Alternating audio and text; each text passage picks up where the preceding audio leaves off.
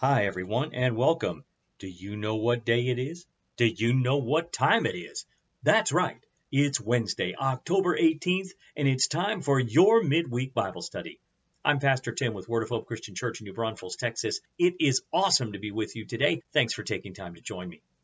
Today we're going to study the book of James, a brand new study. We finished Philemon last week, and that was an awesome study. But now we go to the book of James.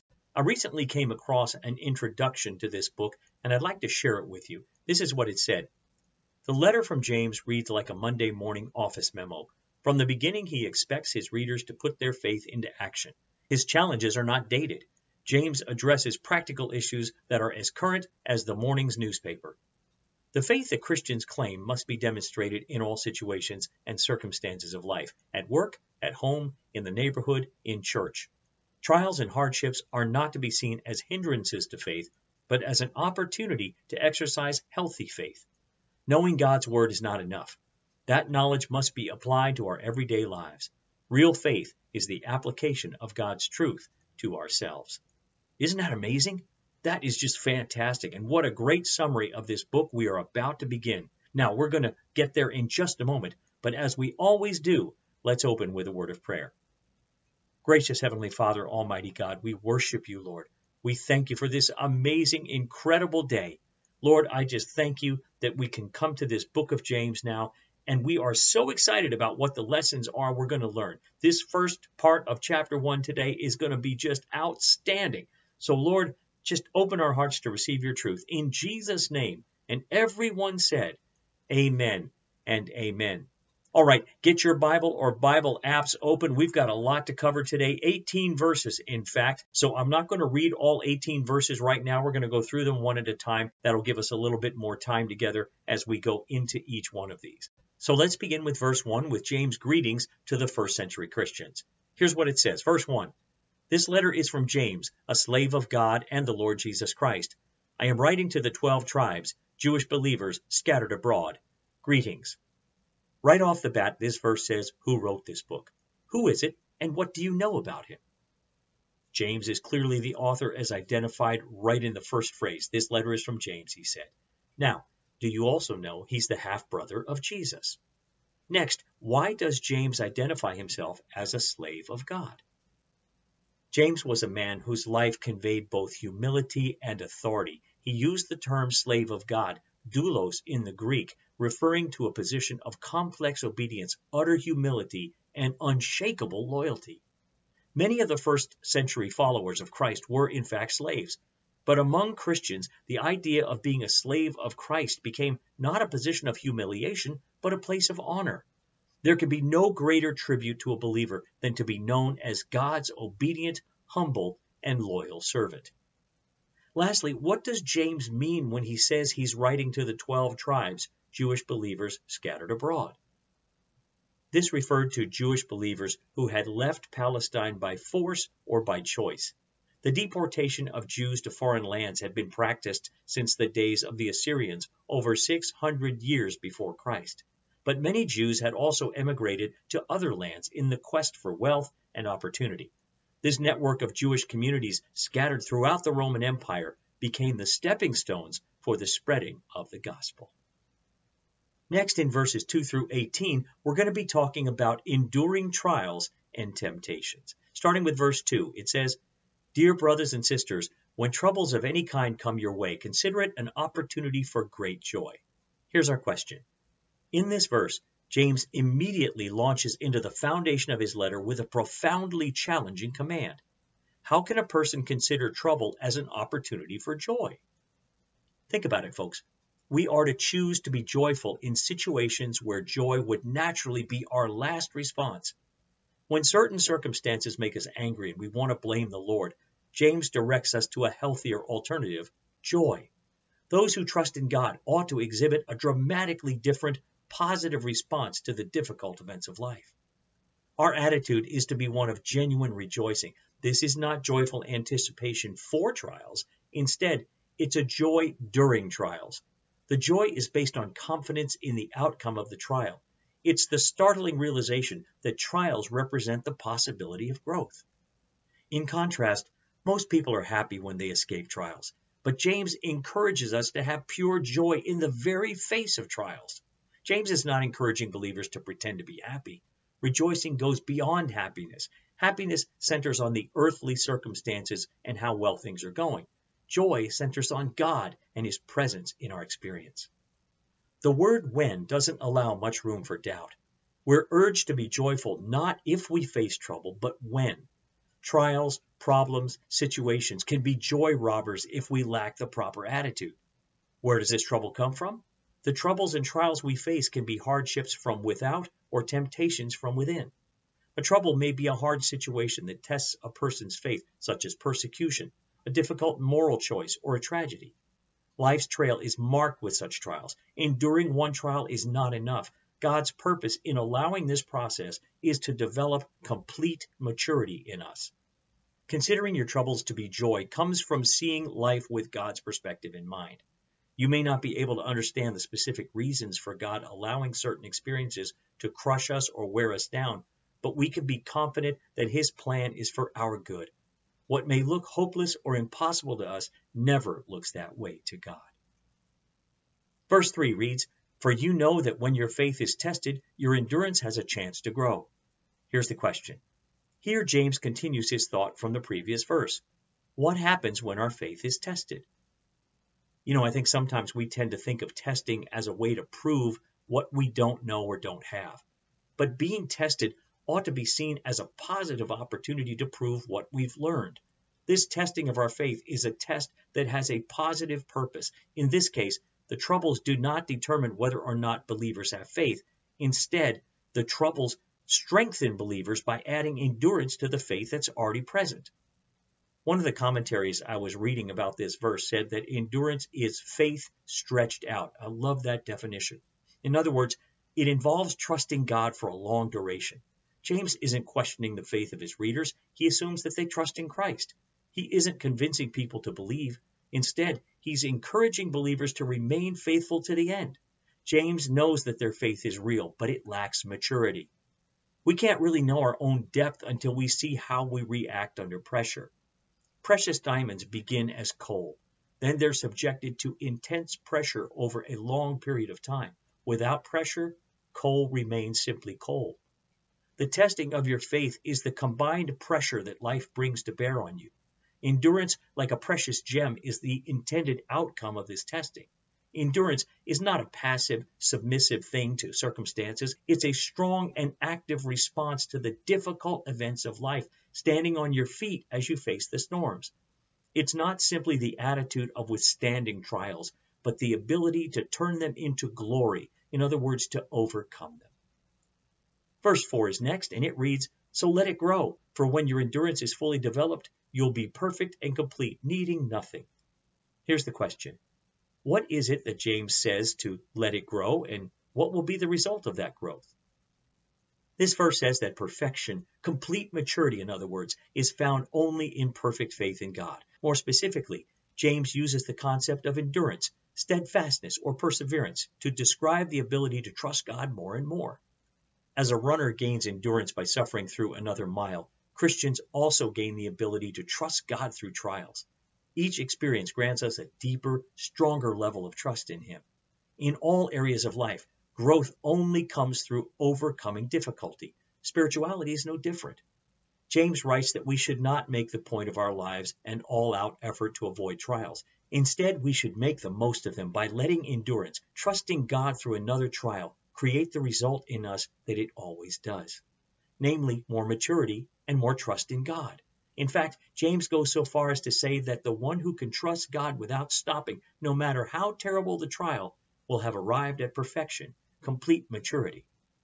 None of us is there yet, beloved, but every believer in Jesus is on the way. We just need more trials to keep us growing in that direction. Verse 5 reads, "If you need wisdom, ask our generous God, and He will give it to you. He will not rebuke you for asking." The question is, in this verse, James begins to describe what it looks like to trust God in a variety of circumstances. What does he say? This verse draws attention to our hopelessness without God's assistance. We need a certain kind of wisdom in order to let our troubles be an opportunity for joy. James says that wisdom comes from God. The wisdom that we need has three distinct characteristics. First, it's practical. The wisdom from God relates to life even during the most trying times. It is not a wisdom isolated from suffering and trials. This wisdom is a tool by which trials are overcome. An intelligent person may have profound ideas, but a wise person puts profound ideas into action. Second, it's divine. God's wisdom goes beyond common sense. Common sense does not lead us to choose joy in the middle of our trials. This wisdom begins with respect for God, leads to living by God's direction, and results in the ability to tell right from wrong. And third, it's Christ-like. Asking for wisdom is ultimately asking to be like Christ. The Bible identifies Christ as the wisdom of God. Recognizing our lack of wisdom might cause us to despair, but God wants us to ask Him. How do we know that God has answered our request for wisdom? When trouble comes, we'll find ourselves responding with an attitude of joy. We will realize that joy is not our own doing, but it's a gift. Note that what God promises is to supply the wisdom for what must be done. Decisions still have to be made and actions will have to be taken. The wisdom is guidance for what God wants us to do, not His removal of our participation. We must remember that God's promises don't submit to our plans. This verse is not permitting us to ask God for wisdom to bring about our will. Instead, we should humbly ask Him for wisdom to remain in His will. Verse 6 is next, and it says, "But when you ask Him, be sure that your faith is in God alone. Do not waver, for a person with divided loyalty is as unsettled as a wave of the sea that is blown and tossed by the wind." The question says, there is a condition here that's attached to this promise we just discussed in the previous verse. What is it? Simply put, we must believe and not doubt. In other words, God wants us to come to Him convinced both that He is the one true source of wisdom and that the wisdom He gives is trustworthy. He wants us to be ready and to act on it. The person who doubts God's wisdom or willingness to give is unlikely to accept what God gives. They will consult other sources, looking for a second opinion, spiritually speaking. In James' day, the sources may have included false idols. Today, we have our own share of worthless sources for wisdom, such as false teachers, pop culture, celebrities, and so forth. James writes that the person who doubts God's wisdom is like a wave in a windstorm. Who knows where he'll end up? He's at the mercy of whichever breeze happens to blow the strongest in that moment. Verse 7 is next, and it says, "Such people should not expect to receive anything from the Lord." The question is, this verse is part of the profound idea we've been talking about since verse 5. What does it say? The person who asks trustingly doesn't determine how God will answer, but he or she can be confident in knowing that God will answer. The person who asks doubtfully should not expect to receive anything from the Lord, as the verse says, because the request was not genuine. When it seems as if God hasn't answered our prayers, we need to begin the search for a solution by asking ourselves whether we're trusting when we prayed. God cares deeply that His children, believers in Jesus, will trust Him exclusively. He's got no interest in being one booth we visit in the marketplace of theological ideas. If our loyalties are straightened out, God's answers to prayer are restored to us. Next is verse 8. It says, "Their loyalty is divided between God and the world, and they are unstable in everything they do." The question is, what happens when loyalty to God is divided? To have divided loyalty is to be double-minded. These people may trust God and claim to be believers and yet be filled with doubt, keeping other options open in case God proves not to be dependable. Divided people are walking contradictions. Such instability is revealed not only in their prayers, but in all that they do. When indecisiveness marks a relationship with God, that instability will affect everything in that life. Verse 9 says, "Believers who are poor have something to boast about, for God has honored them." James now turns his attention to potential differences among Christians. What does he start out saying in this verse?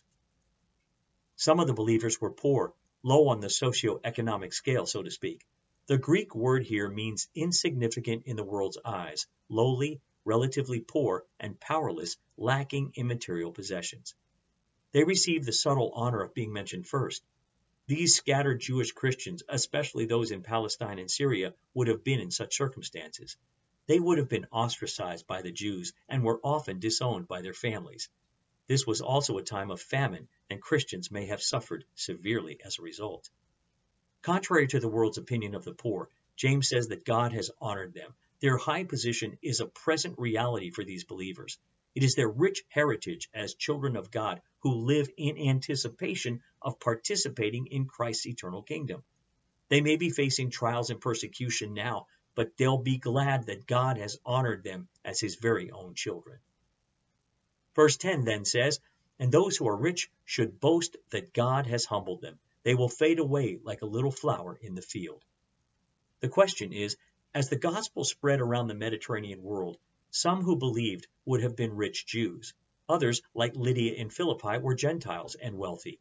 To such people, James gives a special challenge. What is it? James reminds them not to measure their worth by their riches and not to depend on their possessions for security and joy, because earthly treasures will fade away like a little flower in the field. Christians, rich and poor alike, were being persecuted for their faith. Wealth was not always an effective protection against mob violence. As they were being persecuted, the rich looked very much like the poor and certainly were on the same level. This identification with poor believers could be part of the humbling that James was pointing out. That God has humbled them also means to be brought lower in Christ. That is, the rich are great in this world, but are made equal to the poor in God's world. Next up, verse 11, it says, "The hot sun rises and the grass withers, the little flower droops and falls, and its beauty fades away. In the same way, the rich will fade away with all of their achievements." Our question is, this verse should stand as both a comfort to poor believers and an alarming reminder to wealthy Christians. What is James' point? Simply put, none of this will last. Here, James describes a common occurrence in the Middle East. Morning is often welcomed by colorful desert flowers. Their death is sudden as the hot sun rises. This withering and fading of wealthy people is as sudden as the death of the wildflowers. Death always intrudes. Life is uncertain, and disaster is possible at any moment. The poor should be glad that riches mean nothing to God. Otherwise, poor people would be considered unworthy. The rich should be glad that wealth means nothing to God because wealth is easily lost. We find true wealth by developing our spiritual lives, not our financial assets. James begins this letter by making sure that believers, both poor and rich, see themselves in the same light before God. James calls his readers to find hope in God's eternal promises. Next is verse 12. It says, "God blesses those who patiently endure testing and temptation. Afterward, they will receive the crown of life that God has promised to those who love him." Here's our question. What does this verse say about those who trust God during hardships? The Bible deepens the meaning of how God blesses the people to include a deep joy that comes from receiving God's favor. As athletes persevere in training in order to improve their abilities and endurance for competition, so Christians persevere in spiritual training as they patiently endure testing and temptation that will bring maturity and completeness. Today's trials will seem like training when we face tomorrow's challenges. The way to get into God's winner circle is to love him and stay faithful even under pressure. And here's the good news. There's a finish line. There are successes along the way. Spiritual progress has its mile markers, but the trials of this life are contained in this life. Someday, the test will be over. The first chapter of James teaches us that God's long-term goal for us is the crown of life. It's a rich expression of hope. The believer who patiently endures by trusting God will have a life that, though not full of glory and honor, is still truly abundant, joyful, and victorious. Standing the tests of life gives believers even now a taste of eternity. Looking forward to that wonderful reward and to the one who will present it to us can be a source of strength and encouragement in times of trial. Christians can consider themselves truly blessed no matter what their outward circumstances because they have been promised the crown of life. Verse 13 is next. It says, "And remember, when you're being tempted, do not say, 'God is tempting me.' God is never tempted to do wrong, and he never tempts anyone else." The question is, we must have a correct view of God in order to persevere during times of trial. What is that view? Specifically, we need to understand God's view of our temptations. Trials and temptations always present us with choices. God wants us to make good choices, not evil ones. Hardships can produce spiritual maturity and lead to eternal benefits if endured in faith. But tests can also be failed. We can give in to temptation. And when we fail, we often use all kinds of excuses and reasons for our actions. The most dangerous one is to say, God is tempting me. It's crucial for us to remember that God tests people for good. He does not tempt people for evil. Even during temptations, we can see God's sovereignty in permitting Satan to tempt us in order to refine our faith and help us to grow in our dependence on Christ. Instead of persevering, we may give in and give up in the face of trial. We might even rationalize that God is at fault for sending such a trying experience and so blame God for our failure. From the beginning, it has been a natural human response to make excuses and blame others for sin. A person who makes excuses is trying to shift blame to something or someone else. On the other hand, a Christian accepts responsibility for his or her wrongdoing, confesses it, and asks God for forgiveness. Because God is never tempted to do wrong, he cannot be the author of temptation. James is arguing against the pagan view of the gods where good and evil coexisted. God doesn't wish evil on people. He doesn't cause evil, and he doesn't try to trip people up. He never tempts anyone. At this point, you might ask the question, well, if God really loves us, why doesn't he protect us from temptation? A God who kept us from temptation would be a God unwilling to allow us to grow. In order for a test to be an effective tool for growth, it must be capable of being failed. God actually proves his love by protecting us in temptation instead of protecting us from temptation. Verse 14 is next. It says, temptation comes from our own desires which entice us and drag us away. Here's the question. This verse explains where the lure to reject God actually comes from. Where is it exactly? Some believers thought that since God allowed trials, he must also be the source of temptation. These people could excuse their sin by saying that God was at fault.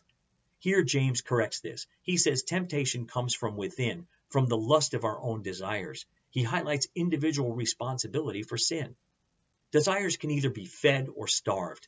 If the desire itself is evil, we must deny its wish. It's up to us with God's help.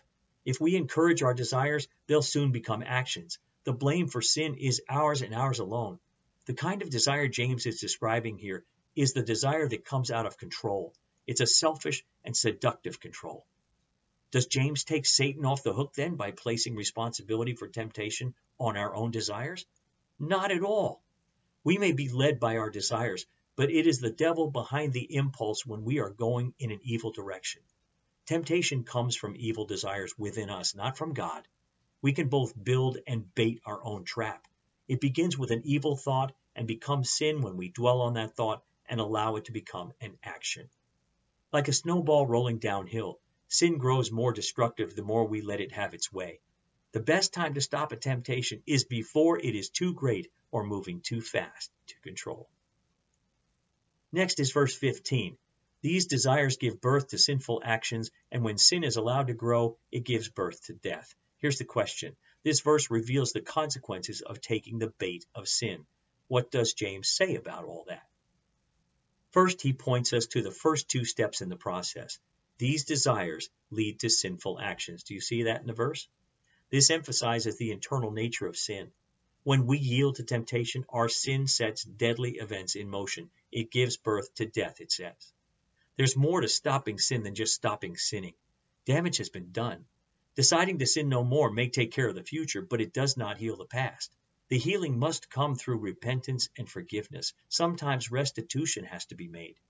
As serious as the remedy sounds, we can be deeply grateful that there's a remedy for all.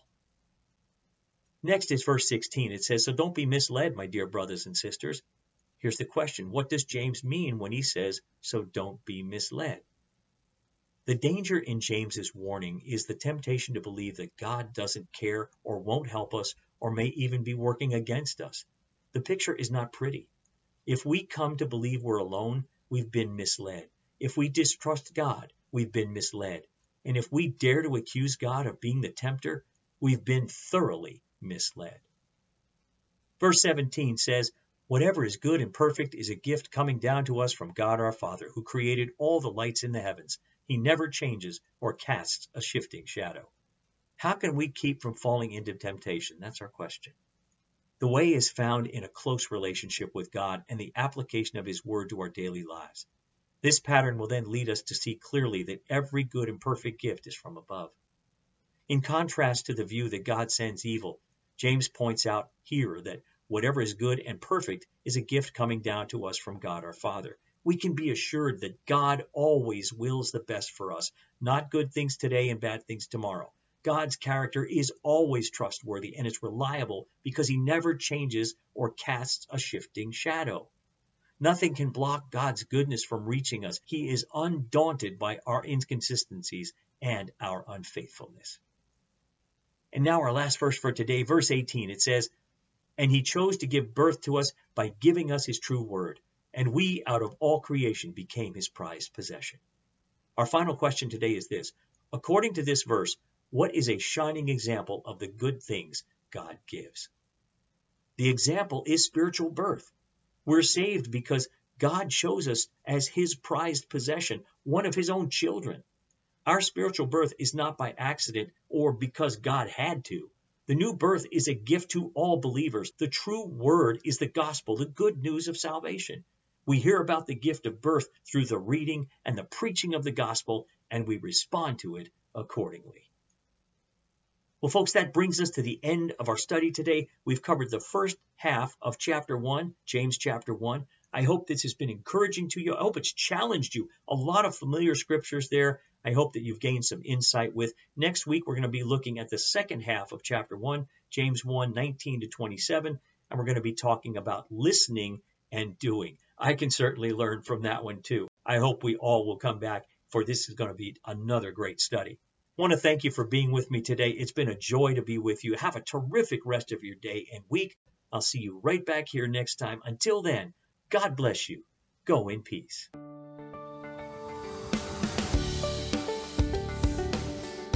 Thanks for listening. Join us again next time for another encouraging message from God's Word. To find out more about our ministry, look us up on the web at www.whccnb.org. Word of Hope Christian Church. Real people, a real God, real hope.